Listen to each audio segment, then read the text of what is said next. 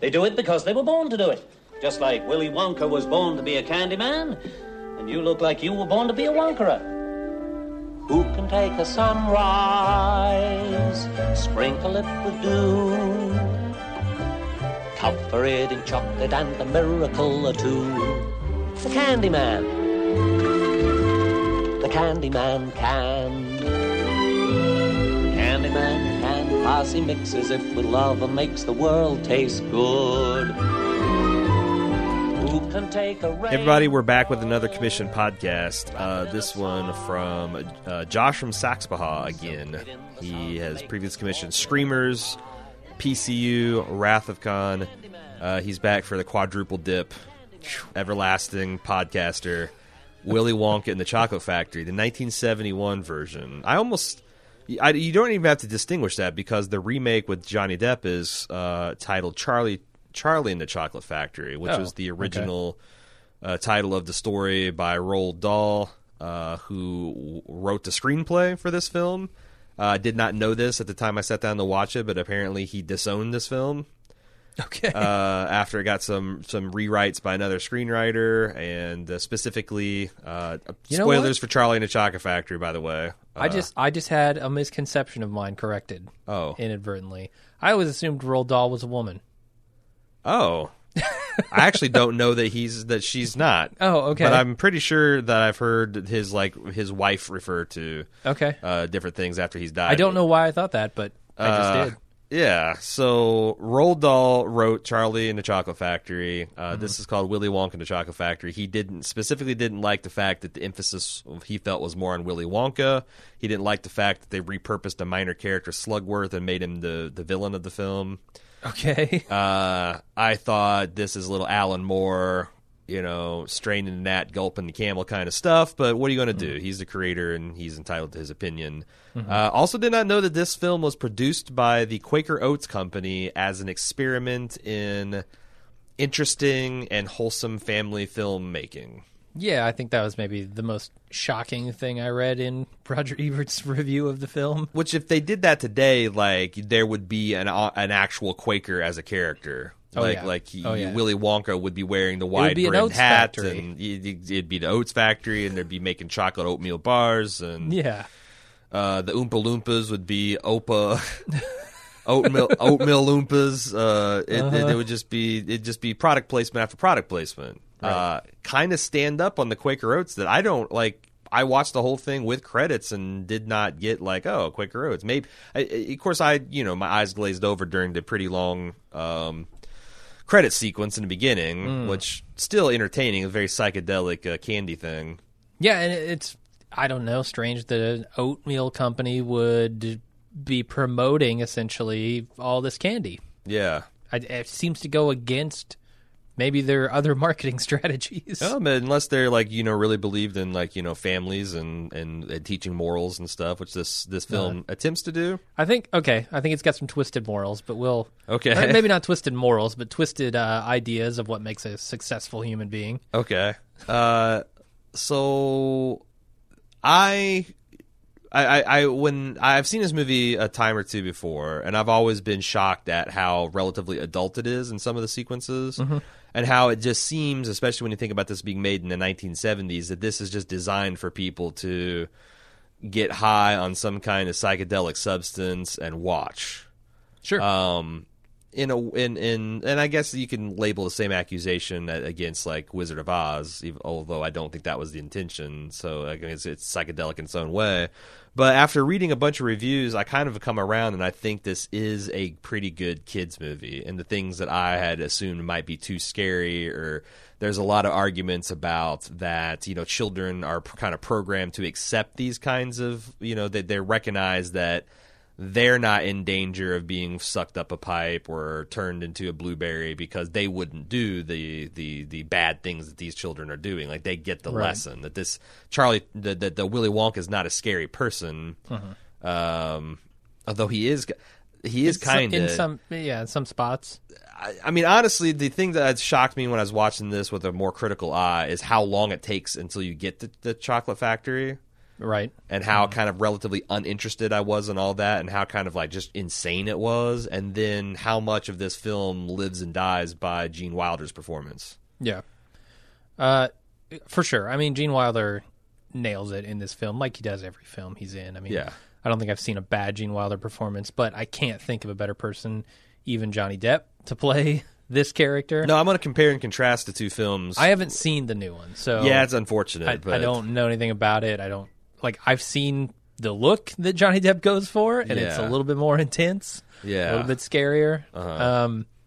But you mentioned, that kids might not do the same things that these horrible, naughty children do. And maybe that's what Quaker was going for. Maybe they're saying, look, moderation on the candy, kids. We know you love fucking candy, but chill and have some oatmeal. And share. It's not just about Right. all about you, and it's not all about television. I mean, because sure. they I mean- take shots at all kinds of things. Oh, for sure, yeah. Fat kids, I mean, mouthy like, kids. it all comes down to, like, these kids are desiring more candy than they probably should. And even if you look at, like, the Oompa Loompa songs, right, they're dishing out the morals Yeah. a little heavy-handedly to these children. So I I don't think know. the Oompa Loompa's hands overall would be lighter than average. Well, they stack them up and their powers combined, sort of thing. They slapped across the face with 5 sets of hands instead of 1. Right. So, all right. Fair point. Anyway, where were you going? No, I was giving you some runway. Are you to make your point? Oh, there. I mean, I have many things to talk about. Would you believe that the new version of this came out 12 years ago? I was shocked because Yeah. I was like, my first thought as when I'm reading more recent, and my first thought is like, oh, I wonder if Roger Ebert is dead for this one, because he's been dead like what now 4 years, Something like that, yeah. and I was thinking like, oh, it's right in that window, but it's Yeah. 2005, man. I know. We're really old, dude. So before we go on, I want to get to Josh's the comments here. This movie is directed by Mel Stewart, as I mentioned, screenplay by Roald Dahl. This stars a lot of people that I'd never seen before or since, and also Gene Wilder. Josh says, I saw Willy Wonka and the Chocolate Factory at the movies this weekend, which obviously was back, I think, of August of last year. It was re-released due to the death of Gene Wilder, and he had previously wanted us to do the movie Real Genius, and he changed it to Willy Wonka and the Chocolate Factory, rather. This film has always been a favorite of mine, and one that has transports me back to my childhood, especially the scene where they enter the main area of the chocolate factory where everything is edible. The music, chocolate room, yeah. The chocolate room. The music, aside from Cheer Up Charlie Gagfest, is iconic, and I always sing along when I'm watching. Do you know that Sammy Davis Jr. recorded The Candyman as a single, and it was a hit? Oh, yeah. Yeah. I thought you were going to say he wrote it. No. He did a cover I don't of think it, so. right? Yeah, like some of the music in this film has like gotten wider acclaim. Gene Wilder brought an edge to the film that I can only begin to appreciate as an adult, and the whimsical nature of the trip to the factory still makes me smile at the ripe old age of 35. I know Roald Dahl basically disowned the film and disagreed with the Slugworth villain angle, but I've always found this movie vastly superior to the recent remake with Johnny Depp. Not only did I find the film strange and nowhere near as fun as the original, Depp's performance has always seemed a bit pedophilic in nature. Oh. I would love to know what your That's not relationship you guys have with the film, your thoughts on Wilder's performance, and how you think it compares to the newer version. So my relationship, I don't know why, but I never saw this film until I was I think I was like not a Jehovah's Witness anymore. How did you get out of Because there's nothing 80s without seeing this There's nothing thing? that I can think that's objectionable in this movie that Right. would and I don't think there was certainly nothing forbidden about it. And my mom and dad made sure I saw like the Little Rascals and Chitty Chitty Bang Bang and Mary Right. Poppins and all this Yep. other crap. Honestly, I don't know why it never came up. Huh. Because it's also very hard to not even just see it on television. Right. That's where I saw it, like Yeah. 100 times. Yeah. So this When is, I I was a think, kid. the second time that I've seen the whole thing. Wow. Okay, yeah, my relationship is entirely different. I grew up seeing this movie on TV like every other weekend for a period. Yeah. And I don't know, it's always kind of been a favorite of mine. It's it's not up there in like the top 5 or whatever, but it's one of those movies like, The Godfather or Star Wars where You sit down, it's on TV, and you go, "Yep, that's what I'm doing for the next hour and a half." Mm-hmm. So, I've seen this movie many times, and I always love it. I remember the little moments. I remember the songs. I remember, especially, like he said, Gene Wilder's performance in it, which to me makes the movie. And he does a lot of subtle things. Like he quotes famous poems. He is menacing sometimes. He is unhinged sometimes. Like the scene of him losing his mind in that tunnel. Amazing. Is the one that sticks out in my mind the first time I saw it, like, God damn, this is a kid's movie? Because I think the images flash too fast for most children to pick up, but there's like a centipede crawling across a man's face. There's a chicken, a live chicken that just gets straight up beheaded. Yep. Cleavered, like going on in these like flashes in the background as he's starting to screaming about the fires of the fires of hell were invoked at one point. I think so. Yeah. The rowers are rowing. They're showing no signs of slowing, and it's the fires of hell are stoking. I don't know. It's crazy, but I laughed at a lot of this stuff. Even as like a little pratfall to begin, like, you know, as he introduced himself was funny. And I can't get over his bendy cane. Yeah, like such a nice little touch that doesn't need to be there, but it is, and I love it. Yeah. I mean, the movie's dated, but like the visual style is such that it doesn't really matter. And I don't know, like some things like just I found it hysterical, like the foam mobile. And just everyone getting blasted in the face with this foam. Yeah. And, you know, Gene Wilder's... The big question, why? Yeah. And then then he goes through the gate and it's like... It's bizarre, and they don't even really explain it. They don't explain why he had to go to Lightspeed or Plaid Speed with the Oompa Loompa-powered boat to get from the chocolate factory to the experimental room either. Like, it just doesn't... Like, Willy Wonka, it doesn't explain why he needs a rocket-powered elevator. Like... It's true, yeah. I mean, it's just unbridled imagination going on in this factory. And so my review of it is going to definitely be tongue-in-cheek, a lot of silly things I'm going to point out and harp on. But, I mean, the imagination in this movie is outstanding. From the factory to the boat rides to, I mean, top to bottom. It's amazing. I think that... that Willy Wonka's goal here is to both test the children and torture the parents, to make them pay in a sort of way for, you know, raising their children the way they have. So, I mean, I think it's a bad idea to overanalyze this film too much, but I'm going to do it anyway. Okay. I'm not sure that I would say that. Okay, because like what I don't understand is, what if he didn't get a Charlie? Right. What if the fifth child had been equally a shit? Would he have done this? Would he have done this again? Because he clearly was trying, like, for whatever reason, he was tired of making chocolate, or the world had beat him down, or like the pressure of being the number one chocolate man in the world. With Slugworth nipping at your heels. And he, I guess he wants to inflict this existence on some innocent child. Or he, you know, or maybe just getting old and, like, you know, like you read between the lines, he can't make children himself, so he knows that what he knows about chocolate, he's going to take a lifetime to impart. So while he's still a relatively young man, he gets a protege that he can, you know, mold into like a Dread Pirates Robert style, you know, new Willy Wonka. Yeah, but I just feel like I just wonder, like, what was his plan if this golden ticket came out and there was, you know, or what happens, because, you know, I don't think there's that many terrible children in the world.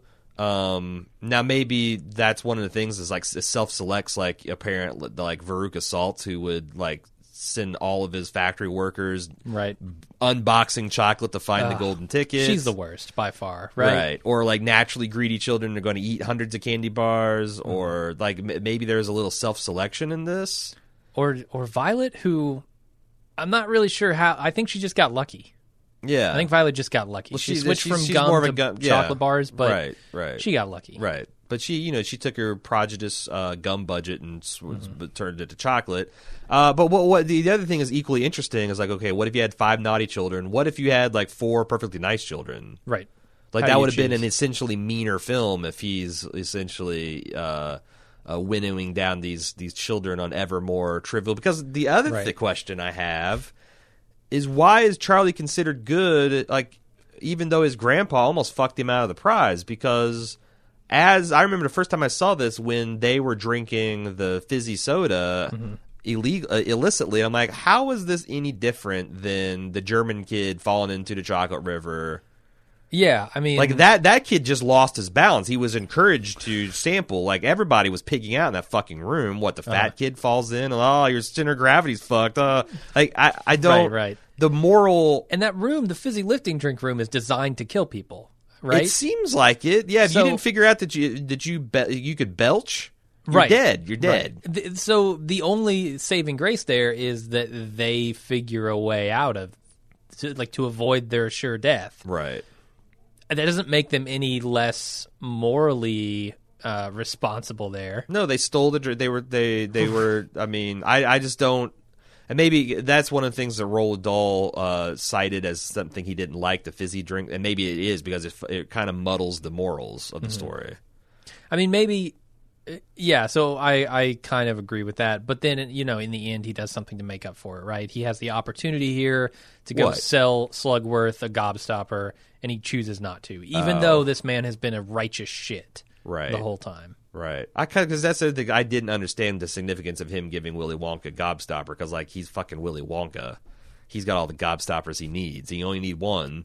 So sure, yeah. So, like, him giving is kind of like saying that that's a very subtle point.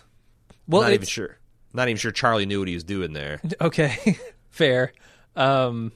But it showed the true nature of Charlie, right? His kind heart. He didn't. I mean, the whole movie showed that, and which almost makes me think that maybe do you think that there's a chance that Willy Wonka, through some kind of metaphysical means, guided that last ticket to Charlie?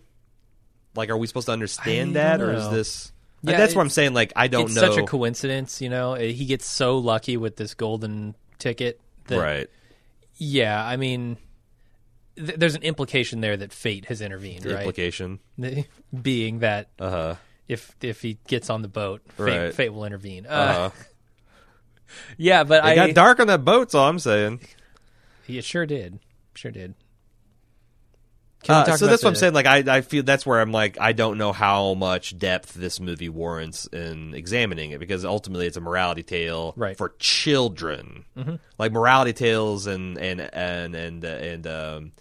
oh shit, what do they call that thing where it's it's really about it's Narnia, but it's really about Jesus? Allegory. Okay. Any kind of more moral or allegorical work, it's like, does it really bear that much scrutiny and examination? But this one's like, so I don't know, like these little plot details kind of bother me. The other one that really stuck out, and I know this is like a very trite observation, but I did make it originally for the first time, is like, what the fuck is this? These grandparents are bedridden, and Charlie is seen as kind of a saint by doing this paperboy routine and giving his money to his grandparents and his mom to help him buy loaves of bread and whatnot, and he spends his last dimes on chocolate bars for Grandpa and vice versa. Mm-hmm. Grandpa finds out he's got this opportunity to go to a chocolate factory, and all of a sudden he's up and singing and dancing. Yeah, like you can't deliver papers. No. Like, he's literally flying through the factory 30 minutes from now, and you cannot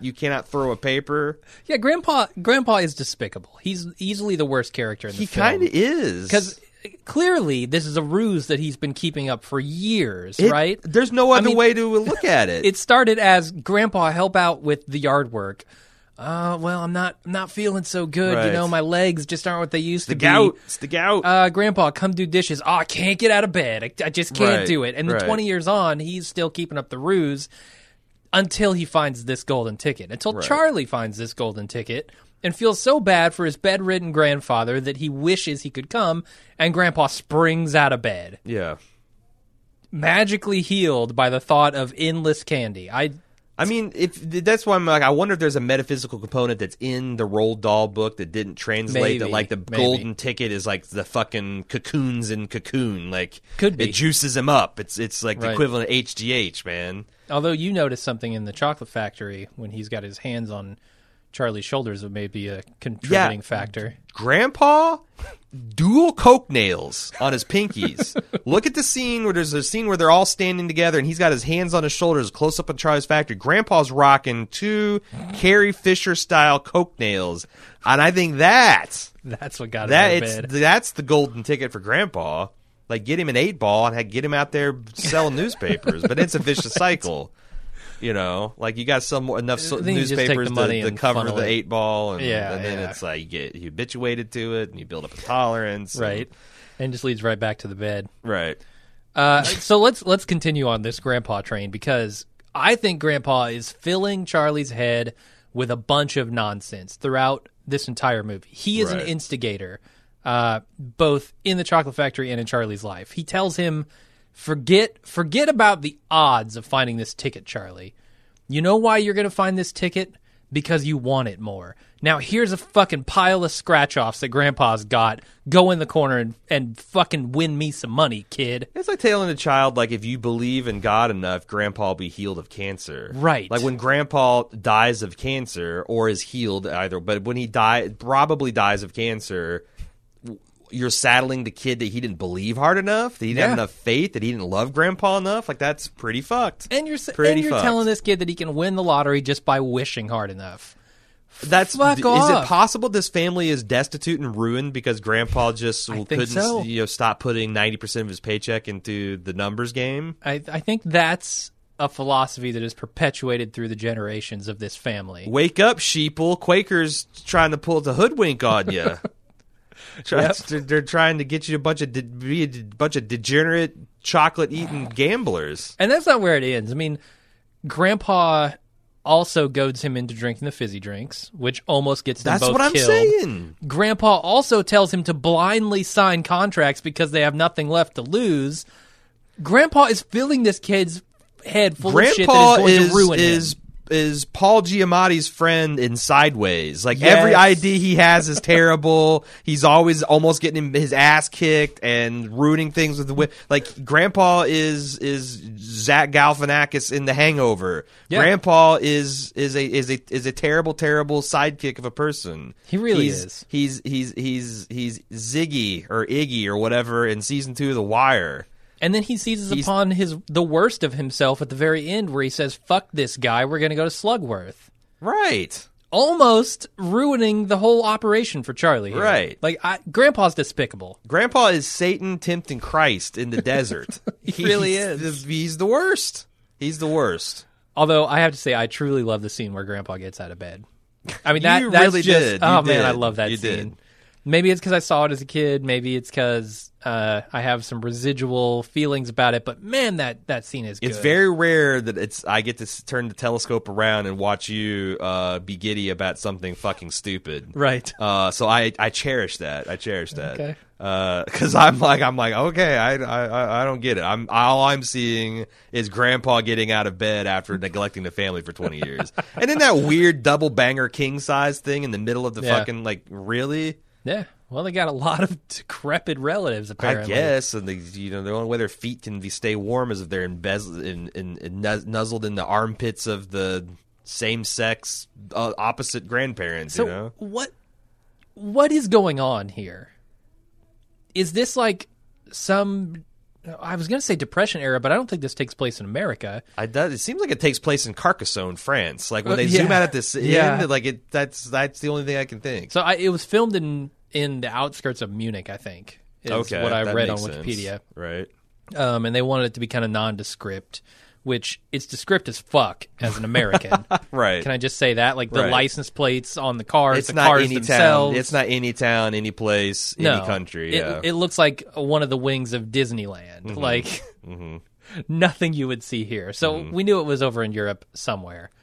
But we were kind of trying to figure that out because Charlie's clearly American, right? Right. I mean, based on his accent, Grandpa's fucking American. Right. Wonka's American. The cow. I mean, there's 2 kids that are explicitly American, right? And that is, it's Violet and the whoever the cowboy kid is. Yeah, I don't know about Veruca. Something TV. Also, Mike TV, I think is his name. Unter or whatever his name is. Olaf is obviously Glue. His last name. He's obviously German. Yeah. I think they explicitly say he's like Bavarian. They maybe? do, yeah. Okay. So, yeah. There's So Local Boy makes good, I guess, with the I guess so. the Munich. Uh-huh. I don't know, but he didn't make that good. That was the Munich Board of Tourism demanded that there be a rotund German child Maybe so. represented in the film. What about the beginning of this movie with the montage? Does that work for you? Because it's a long one, and they're just disguising the credits here. But No, I liked totally. The candy montage was clutch. okay, And I do think it sets a tone. And it certainly serves its purpose if you are those mind expanding people watching this thing late at night because you're bored. Like, because it's definitely a visual treat. And then it goes right into Bill's candy shop, which I honestly I don't see how Bill is still in business. I think he's a front for Wonka. He's like getting these children addicted.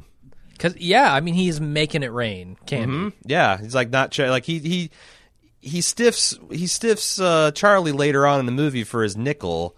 I feel But like- in the first of the movie, he's just literally taking scoops and just throwing them in the air. And I don't understand it because Charlie is standing outside the window looking in as if Right. it's off limits, but candy is flying. Just get Kid, in there, man. I think the kids, it's a running joke with them. It's like, we'll go over to Bill's house, get him singing Candyman, and then he loses his fucking mind.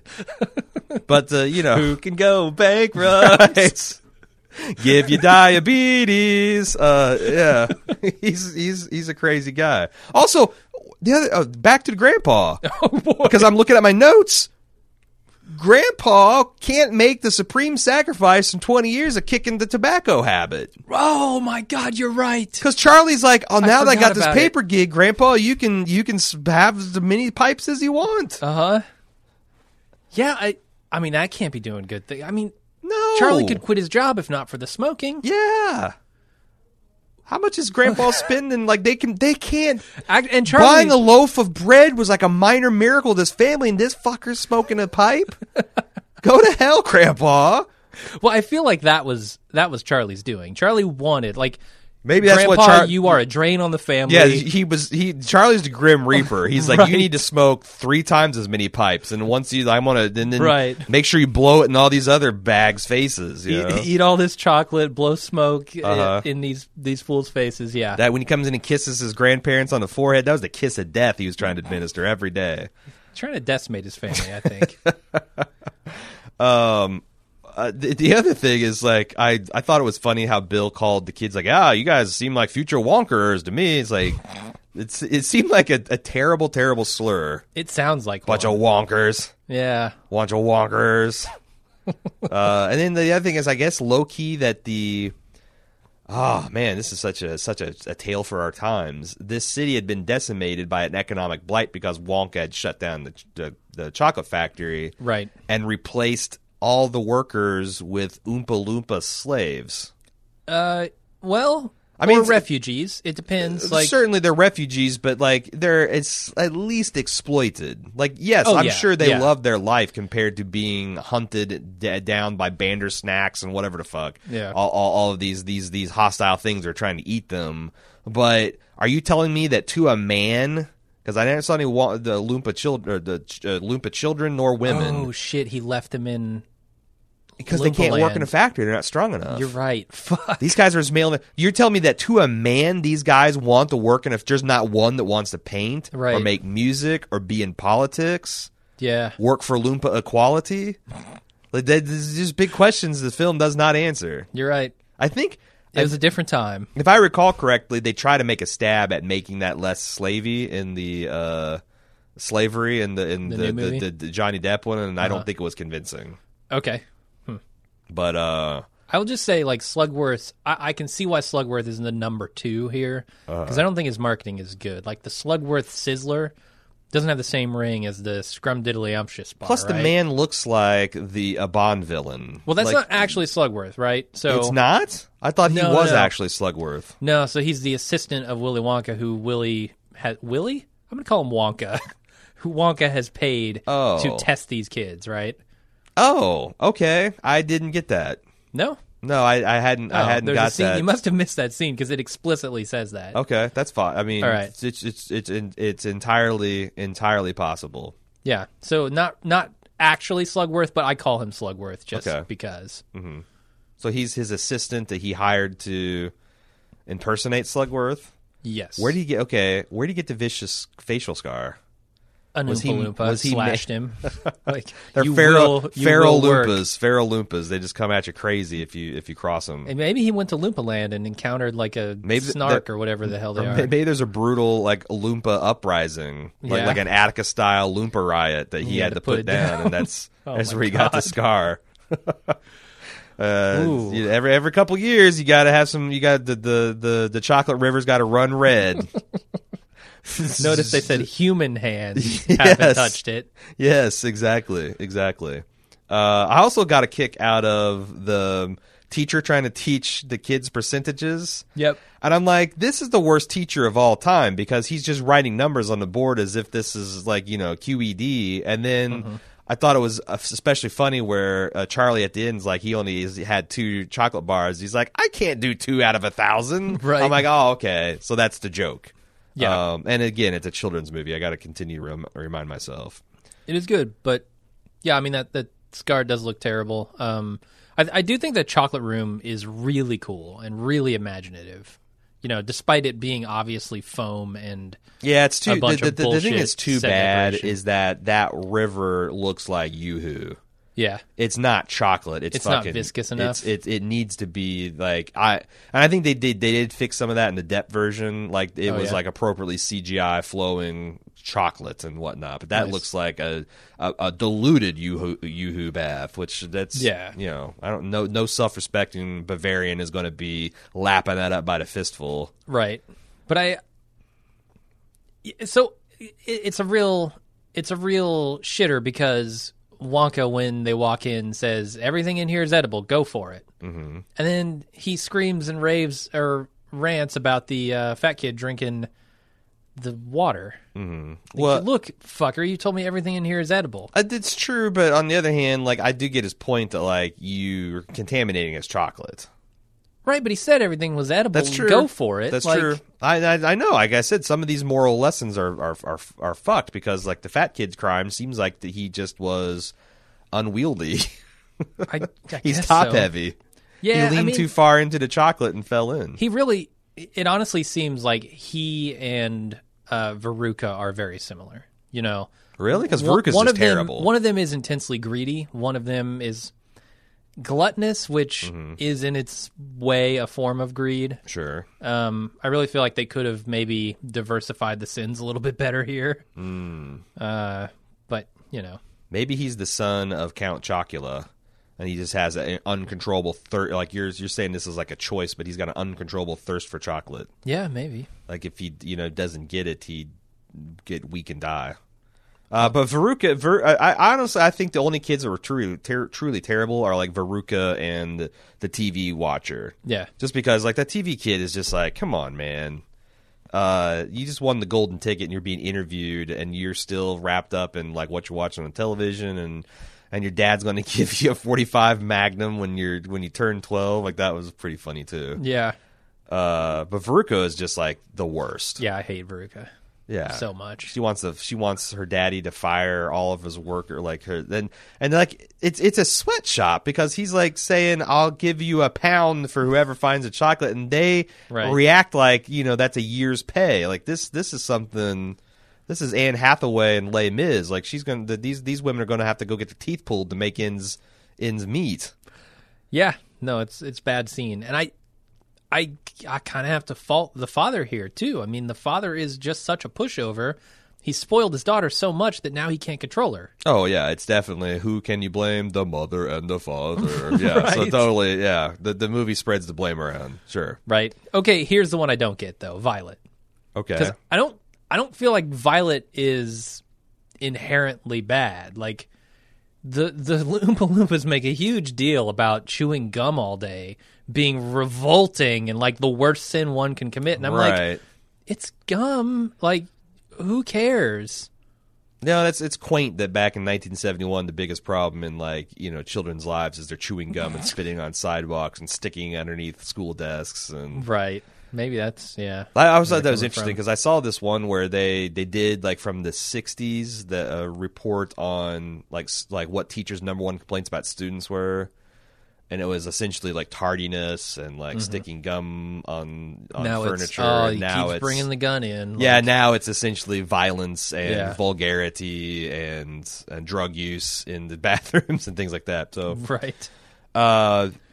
the other I thought was, Maybe it's her competitive streak because she keeps making fun of her friend for not having chewed a piece of gum as long as her. yeah, Maybe it's something about like but the boastful nature of it. boasting, yeah. But that's not what the Oompas gave the lesson on. No, it Oompas was the gum all chewing. about chewing gum like you're a cow. right. I don't get it. Yeah, I don't. Yeah, once in a while is fine. I mean, it seems like that's a very Quaker thing, right? Just be moderate in all your habits. I suppose so. Yeah. The other thing I thought was interesting in the early goings of the film is where apparently a woman's husband was kidnapped by international terrorists because she has Oh right. a case of chocolate. They want it. And then the fact that she had to think real hard about whether she wanted to give up the chocolate. What if an adult had won the golden ticket? Good question. Because that woman had no kids, and if she did, she would not bring them alive. That she wanted the golden ticket for herself. right. And like, what would Willy? I mean, I think Willy Wonka would just be like, when you sign, as soon as you sign a contract, one of the fine prints is you can't be over, I don't know, 12. You can't Probably. be over the age of 13. And then she would just immediately be disqualified and shoved in a chocolate tube. Right. I mean, the potential for this contest to just be a complete bust is very high, in my opinion. Like, the people, well, I don't know. Okay, so primarily kids eat candy, right? Mm-hmm. I mean, there are certainly adults who eat plenty of candy, myself included, but it's primarily kids. So you would think the people buying the candy would probably be parents, mostly. Right. You know, some of them might just be dicks and say, no, son, we're not taking you. We're taking, like, me and your dad are going. Sure, we need a vacation. What have you Yeah. done? Your whole life's a vacation. Right. So there's that potential. But the potential is greater, like you mentioned earlier, for just generally good people to be involved in this contest. Like 4 or 5 of them. And then what does he do? Yeah, it's a good time. Like, it's they a good all thing. pass the test. It's a good thing to have 5 children. 4 of them conform to archetypal versions of childhood evil, Yeah. or what we'd have done. I mean, I guess he just runs it again, you know? He Right. says, you're all null and void. Yeah.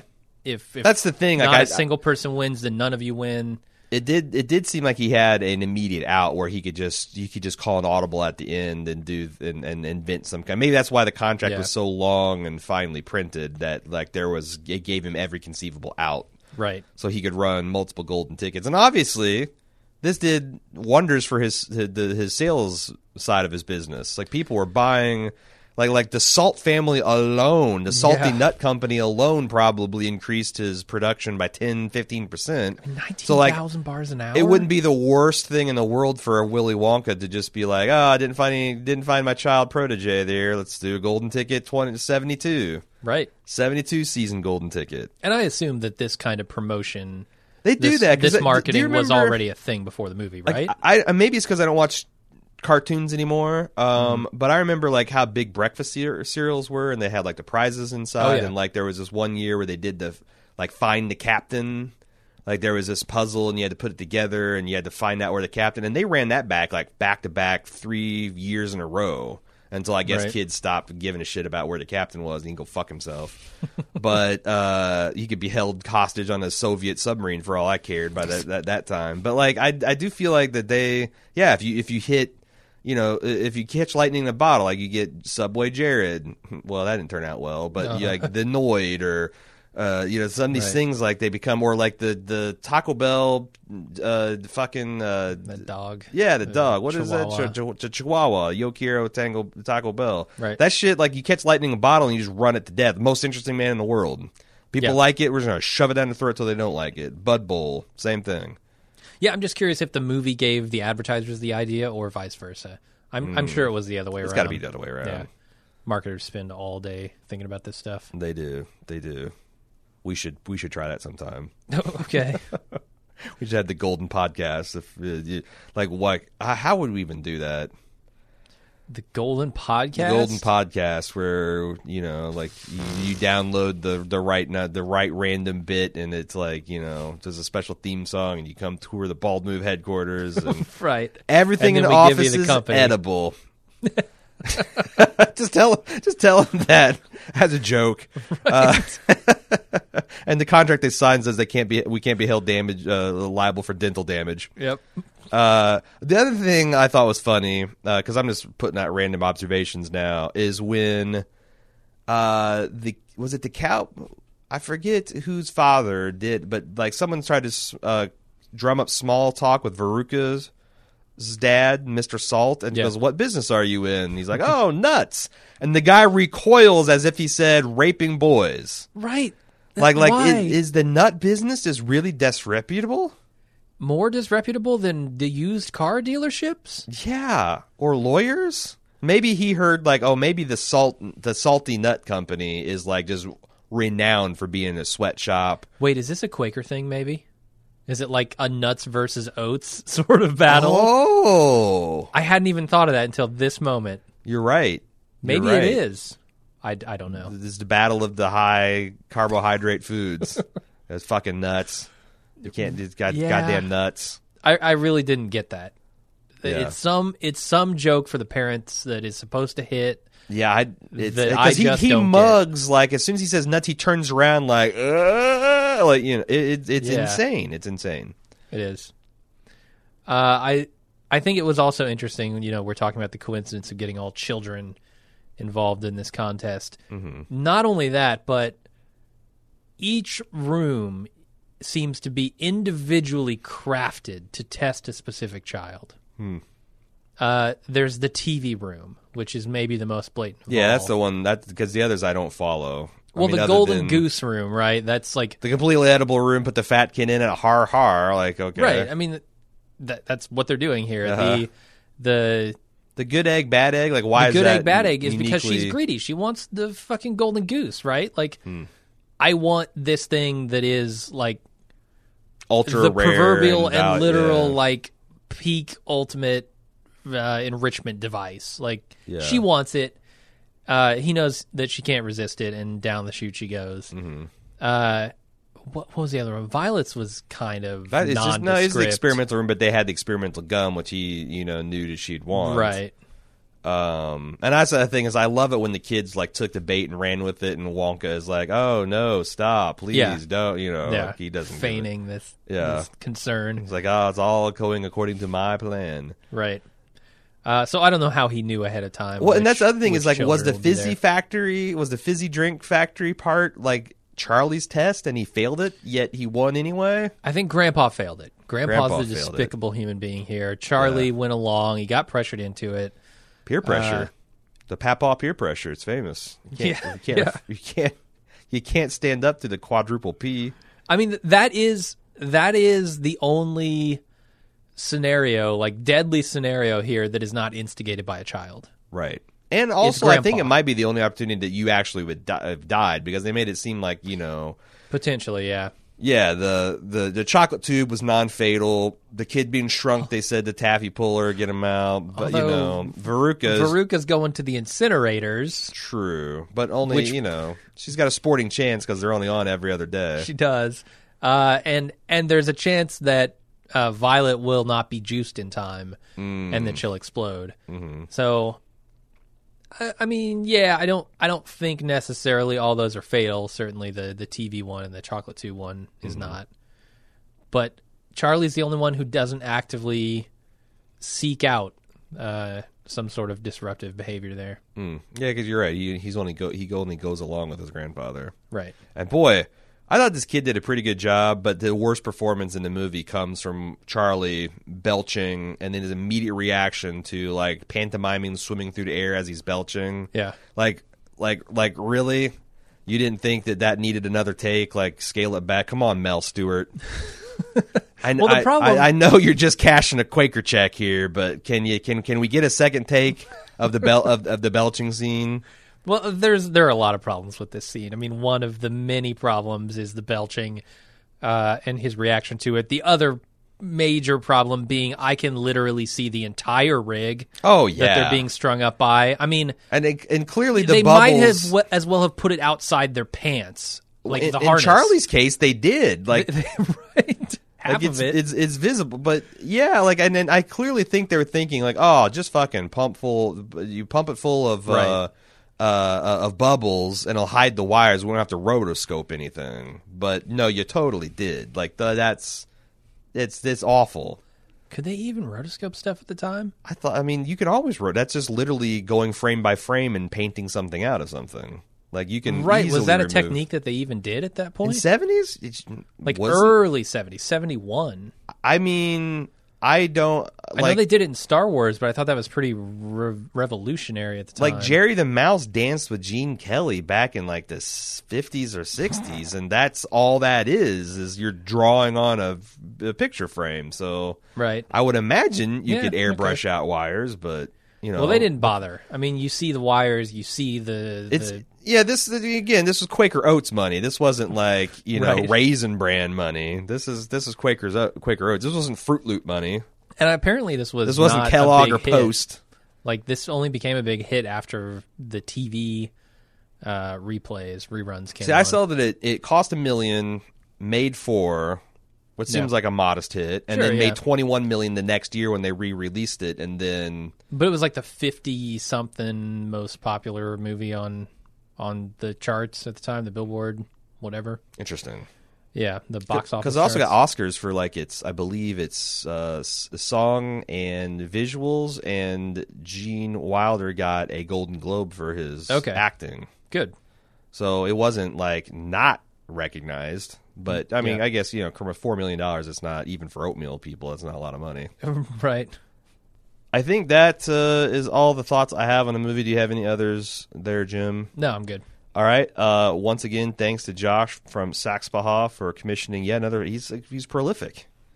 He's throwing around oatmeal money here. I think so, He's throwing around Raisin Bran money, commissioning 4 podcasts like this. Thank you for this and the other podcasts. Like I said, this is the first time it's only the second time I've seen it in my life, I believe, and certainly the first time I saw it with a critical eye. And we laughed a lot. There's a lot. Gene Wilder makes this movie, and it's really neat to see him as a relatively young man, doing something kind of lighthearted, but also, as I think Josh said it perfectly, with this edge throughout. It was entertaining. So if you would like to commission your own podcast, it's easy. Go to baldmove.com/shop, and you can select either community commission, where you can commission a movie 1 share at a time. Once all shares of the movie are sold, then we take it down and we do the podcast as normal. Or if you're an impatient type, if you're the well-heeled, if you're rolling around with Quaker money, go ahead and do the solo commission, where you can make us watch any media that you want and make us do a podcast on it, and we will be happy to do so. Next time, I cheated and took a little peek. I see it's going to be the Paul Thomas Anderson There Will Be Blood. Never have I seen that movie. Me either. So, and I hear it's one of the all-time greats. So I'm excited, and we'll be back in the near future on that. Until next time, I'm Aaron. I'm Jim. See ya.